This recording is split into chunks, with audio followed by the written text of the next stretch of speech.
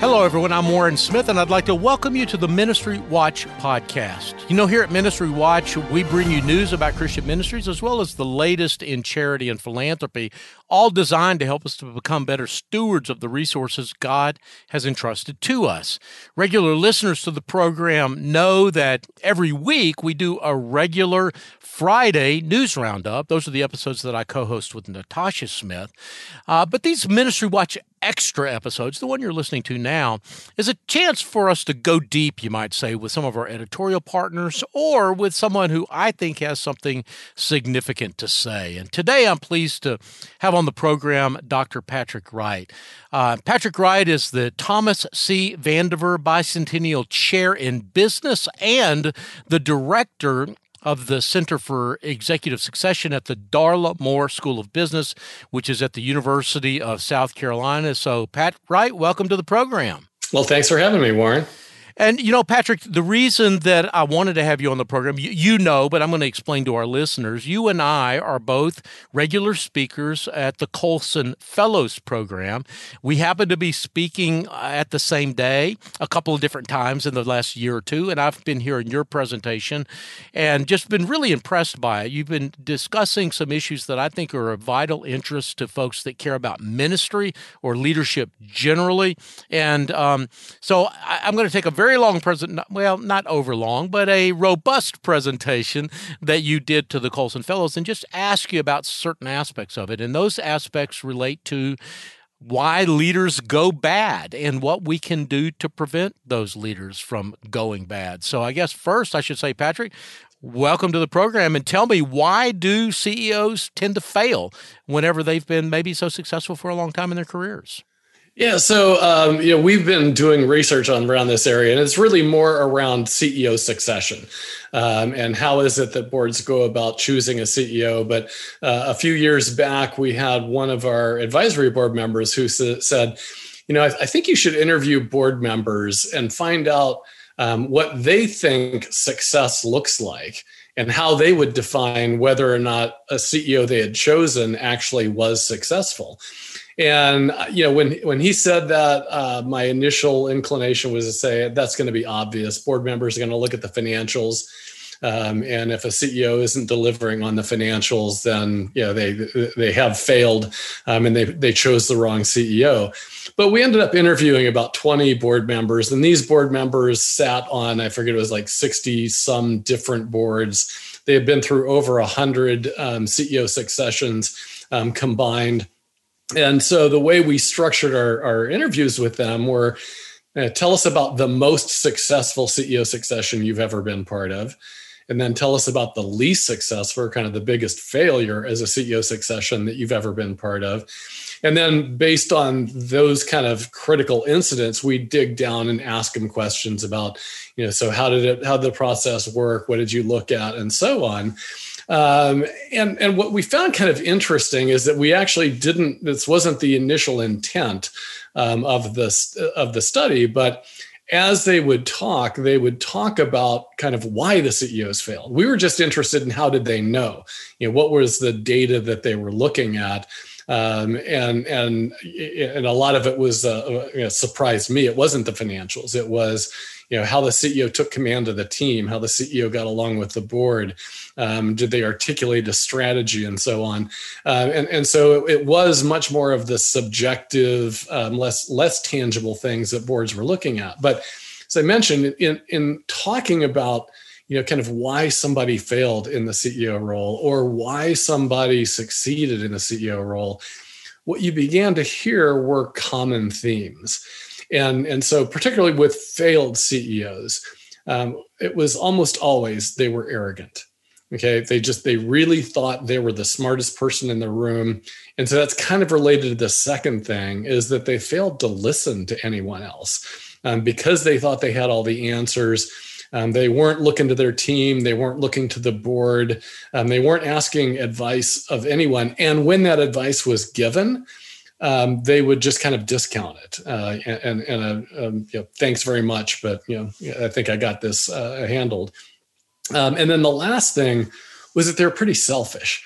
And so we often hear about, CEO greed or executive greed and so on. And frankly, certainly there are greedy people, but that's something that all of us deal with in one way or another. But what you saw there is they refer to a CEO as being coin operated. Like all they cared about was the money.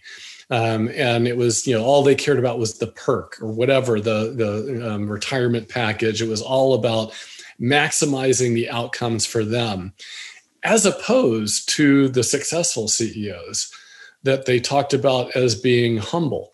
And with this humility, again, it's this idea of not thinking less of themselves, but thinking more of other people, and recognizing that other people actually had more information than they did, and so leveraging that knowledge rather than thinking you have it all.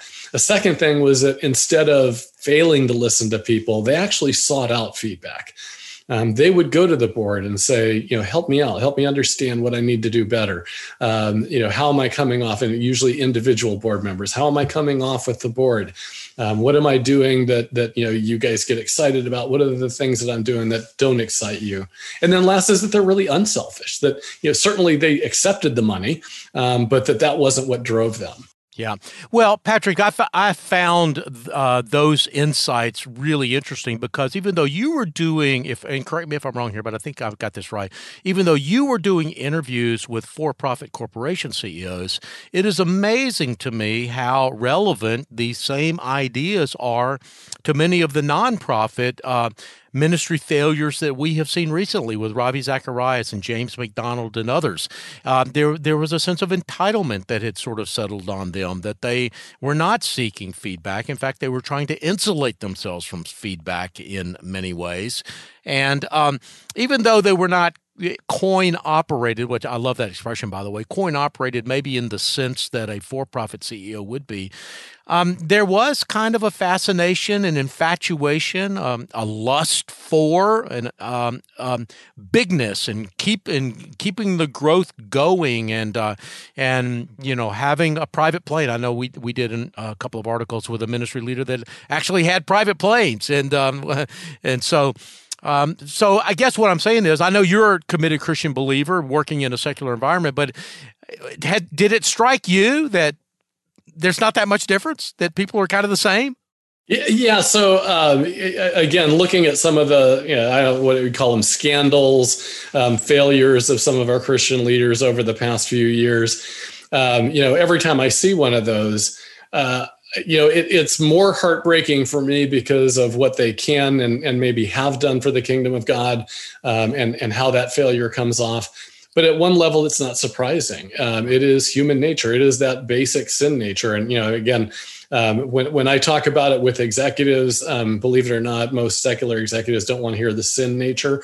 And so I'll just talk about this idea of human frailties and the Solzhenitsyn quote about the fact that the line between good and evil runs through every human heart. And so, I try and get across to them that it is not about good people and bad people. It's the good and the bad that's in all of us. And so when I see it with a Christian leader, I'm not surprised by that. We're saved. We've got the Holy Spirit, but we still have the sin nature as well. And so, it is just those human failings that come about as part of that fallen nature that we've got. Well, I want to pivot a little bit in our conversation, Patrick. We don't have time to go into all of the research that you did, but hopefully we'll have you back on the program and we can talk about that some more. But okay, so when you interviewed these board members about what made a successful CEO and what made a failed CEO, you ended up with those particular characteristics. You also kind of dug in a little bit into how you can look for those characteristics coming down the road before the leader actually kind of goes completely off the rails. What are some signs, in other words, that people are moving from, an era of success? Because let's face it, these people wouldn't be in executive positions in the first place if they haven't had some level of success in their career. But what causes them to derail? You mentioned things like they stop listening to others. They surround themselves with yes people. Say more about those two, but also what are some of the other findings that you had? Yeah, well, and so I keep in mind as we talk about this that my belief is that when we get to the level of a CEO who fails because of all of these things, chances are they weren't like that 30 years ago when they started their career. There may have been some of the inklings of it, but the fact is they may have been just kind of normal executives that had a normal level of kind of pride and I guess selfishness, and and that's just part of being an executive. So I don't think they start off being in that bad level. And again, it's not there are good people and bad people. It's that line that runs through every human heart. But what are the things that over time they begin to start displaying these behaviors? And we'll talk a little bit more about what are the things that drive that. But I'm always trying to get my chief HR officer friends to think in terms of how do you see these things appearing in executives in what I call going to the dark side, right? I mean, they're no longer just kind of a normal level of ego and pride, and they're moving into this kind of opportunism, where they don't care who they hurt in the process, or this level of hubris.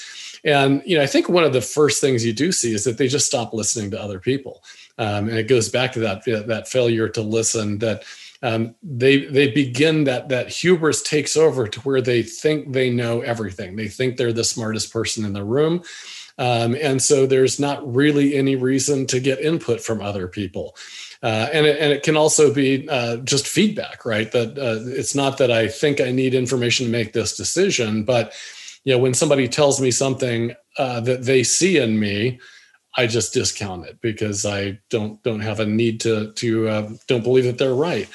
And then this idea of being surrounded by yes people, and this is always kind of a chicken and an egg controversy, right? Mm-hmm. And that is that they surround themselves by yes people, or is the fact that their leadership style means comes off as if you question me, I fire you or I discipline you or whatever, to where I create yes people without even trying. But I do think the reality is that you see people that are executives are just surrounded by everybody that's telling them how great they are.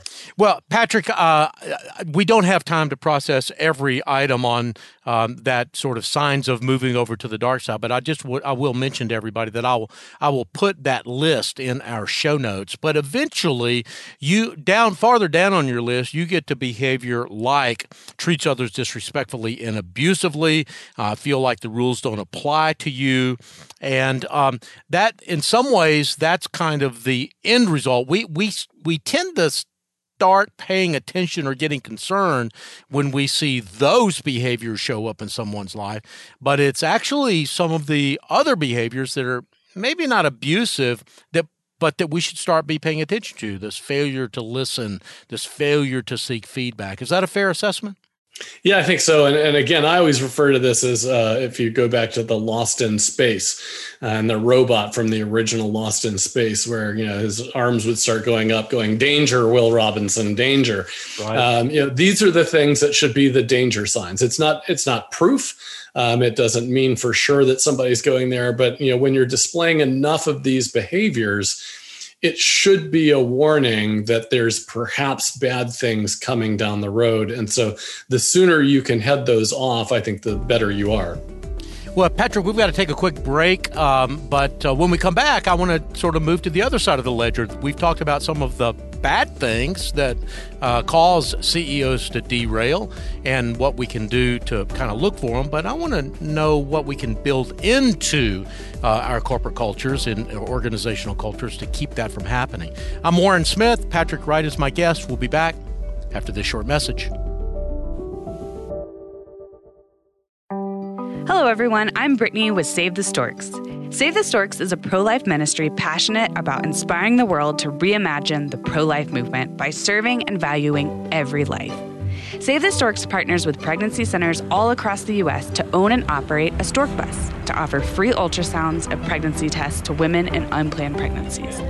Stork buses park near college campuses, abortion clinics, shopping centers, and serve rural communities that lack medical care. Save the Storks is pleased to be the sponsor of the Ministry Watch podcast. For more information about our life-saving organization and how we partner with pregnancy resource centers around the country, go to SaveTheStorks.com. That's SaveTheStorks.com.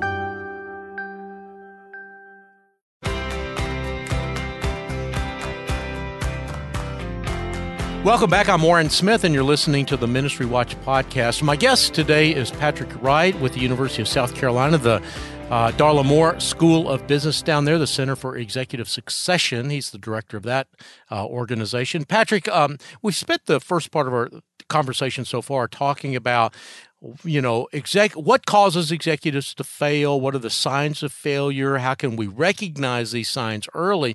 But I want to pivot a little bit in our conversation and talk about some things that maybe we can do to prevent failure. What kind of guardrails should every organization, Christian or non-Christian organization, have in place to keep CEOs from going off track, you might say?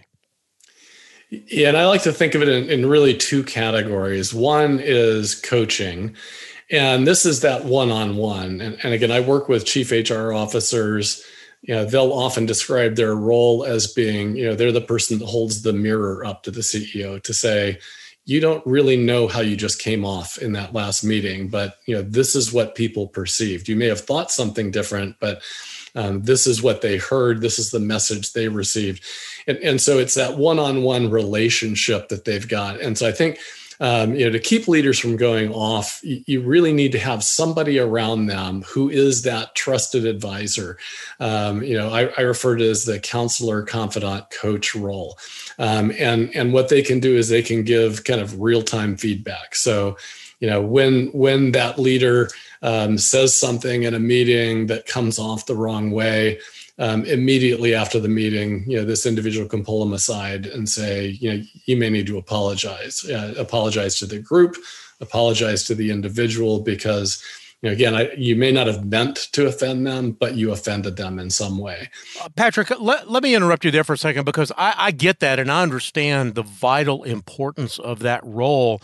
I want you to speak a little bit to the complexity, though, of a lot of Christian nonprofits, which is that a lot of times the CEO is kind of a rock star within that organization.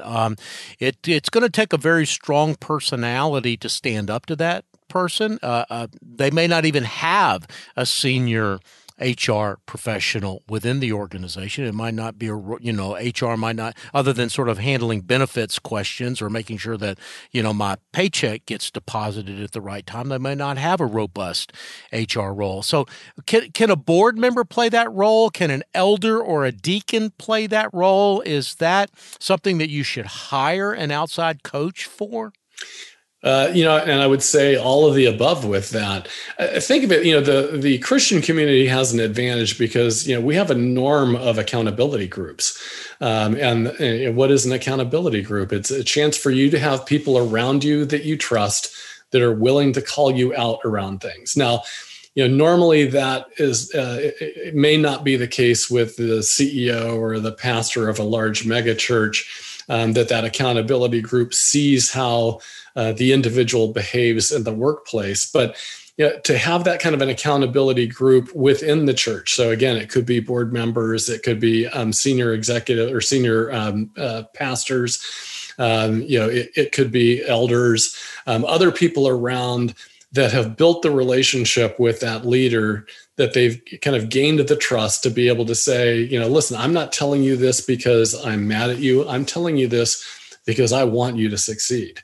And if you go down this path, you're not going to succeed, whatever that is. And so it's that willingness, just having people around that know them well enough. The problem with board members often is that they don't see enough. They may come in twice a year for a board meeting, see the CEO or the pastor, occasionally, and they just don't have the opportunity to observe, what that CEO's behavior, what that leader's behavior looks like. And so the key is it's got to be somebody who's around all the time and has built that relationship. And, whether it's an elder, whether it's one of the, we have an executive pastor on our staff. So maybe it's one of the other pastoral staff. But I think there's got to be somebody who contracts with that leader to say, this is part of my job. I view my job as making you successful. And part of that is giving you the feedback you don't want to hear, and calling you out, and always keeping in mind that I'm doing it for your good, not for my good. But having that kind of a contracted relationship to where it doesn't even have to be a friendship. It's just a recognition that when I tell you this stuff, you need to listen, because I'm not speaking just for me. I'm speaking for others that are saying the same thing behind your back. So you've got the coaching on the one side, and we've already kind of talked about what that could look like, and that it's hard. Like you said, board members may not see them often enough. Somebody else might actually, be working for the person. It would be hard to speak truth to power in some cases. That's why the other guardrail that you mentioned, Patrick, which I want you to spend a couple of minutes on, is also important. This idea of systems, processes, and infrastructure. What should be on that guardrail? If coaching is on one side, what about processes, systems, and infrastructure on the other side? Yeah, so the coaching is about a personal relationship. The systems processes is really about, do we have things in place that are done on a regular basis that are just a normal process that might reveal some of the potential problems? So for instance, we'll say 360-degree feedback. Now, again, it's never 360 if you're talking about the leader of the organization, but are there multi-rater feedback for this person, particularly when it's done confidentially and even anonymously? If we get 10 people that see the leader of this ministry behaving on a regular basis, and they're pointing out flaws or things that concern them, again, that's the kind of feedback that's hard to deny. It's not just one person saying it. It's multiple people that see the leader saying something could be a potential problem. So it makes it difficult for the leader to deny that. And then, I see kind of clear policies about, what are the things we do? So one of the examples I often used early on is, when we had the scandals, about every 10 years, we had this massive corporate scandals, but we had kind of the .com boom and .com bust. One of the things that was kind of interesting is that every company has some kind of a rule for the level of gift you can receive from a vendor, and it's usually something that's got to be, it can't be more than $25 or $50 or something like that. Everybody's held to that standard that you can't do it. And the idea is that, you don't want your vendors buying you off and saying, buy our product. We'll give you great seats to the World Series. And then you buy our products and, we make tons of money off you. And so there are very clear policies, and it makes sense why to do that. But often you'll see the leaders that kind of circumvent those policies. They'll go out to dinner with somebody from a vending company that'll take them somewhere really nice, or they'll do all kinds of different perks that they're going to get from the vendors. And the assumption is, well, I'm not the one making the purchasing decision. Well, you are. You influence that decision. And so I think, again, if you've got the clear policies, then that keeps people from getting into a situation where they might be tempted to do the wrong thing. Right. If I know this is the rule and I can't break the rule, that keeps me safe. And if I do break the rule, then again, it's probably back to one of those signs that this may be somebody that's kind of going off the rails to some extent. Yeah, Patrick, let me interrupt you right there and just say that, the example that you gave is a great one, especially if it's kind of in a retail setting. In the Christian world, that looks a little different, and sometimes it can look a little different. Doesn't always look different. Sometimes it looks exactly the same. But I would like to recommend to our listeners that they look at the 7 standards of financial integrity published by the Evangelical Council for Financial Accountability.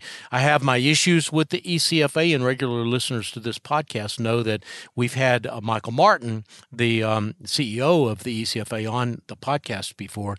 But for all of my concerns about the ECFA, the 7 standards that they have identified are really great places to start in coming up with those clear standards that you're talking about, I think, Patrick. Yeah, and actually, I mean, I think the theme behind those standards and what'll be one of those kind of systems and processes is just the concept of transparency. That, particularly Christian leaders need to be transparent about all aspects of the ministry, where the money goes, what their salary is, any other kinds of perks that they're receiving as part of being that. Because the fact is, I truly believe that, sunlight's the best disinfectant. And if I know that I'm going to have to reveal this, it'll be less tempting to do something that might take me down a wrong path. And I think that the transparency makes it so that I have to justify what it is I'm doing with the ministry's money. And, if I can justify it, then great. Obviously, that's something that we need to spend money on or invest in some way. If I can't justify it to those that are my donors or my board or whatever, then that probably suggests that there's some questionable motive behind why it is I want to spend this money in this particular way. So I think the transparency is really one of the key things. If I have to be honest about how I'm spending money and what I'm making, that will keep me pretty much on the good side of decision making for the most part. Yeah, I think that's right. And, Patrick, unfortunately, I think that might have to be the place where we end our conversation today. Not that that's a bad place. Transparency is a sort of a watchword of Ministry Watch. And I just want to thank you for the research that you've done and for sort of the heart that you bring to this research as well. Even though you're doing it at a secular university focused on a secular setting, the fact that you've been able to think deeply about these questions and help us apply them to a Christian environment is so helpful. And I just really appreciate it. So thank you, Patrick, very much for being on the program today. Thanks for having me. And it's great doing this. As I say, I was taught at Wheaton College by Arthur Holmes, and this idea that all truth is God's truth. So the research I do is fun. I learn, but it's useful for a secular environment as well as a ministry environment. Well, amen to that. It's certainly been helpful today.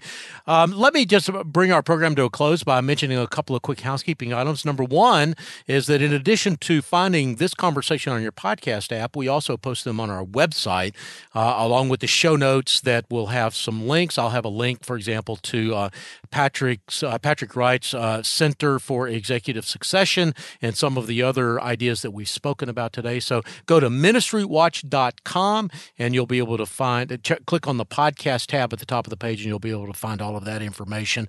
Also would like to ask you to rate us on your podcast app. That is a free and easy way to help the program. The more ratings we get, the better this podcast performs on search engines like Google and the Apple search engine as well. So just rate us. It's free to do that. Doesn't take but just a couple of seconds. I also wanted to mention that we here at Ministry Watch are donor supported. And if you'd like to support us financially, you can also go to our website, ministrywatch.com, and hit the donate button at the top of the page. I would mention that this month, if you make a donation in the month of February, you'll get a copy of the book, When Helping Hurts by Brian Fikkert. It's a classic of charity and philanthropy. I think every Christian donor should have that book in his or her library. We'll send it to you as our thank you gift for a donation to Ministry Watch this month. The producers for today's program are Rich Roswell and Steve Gandy. We get database, technical, and editorial support from Kathy Goddard, Stephen DeBerry, Christina Darnell, and Casey Suddeth. My name again is Warren Smith, and I've been real pleased to have on the program Dr. Patrick Wright. You've been listening to the Ministry Watch podcast. Until next time, may God bless you.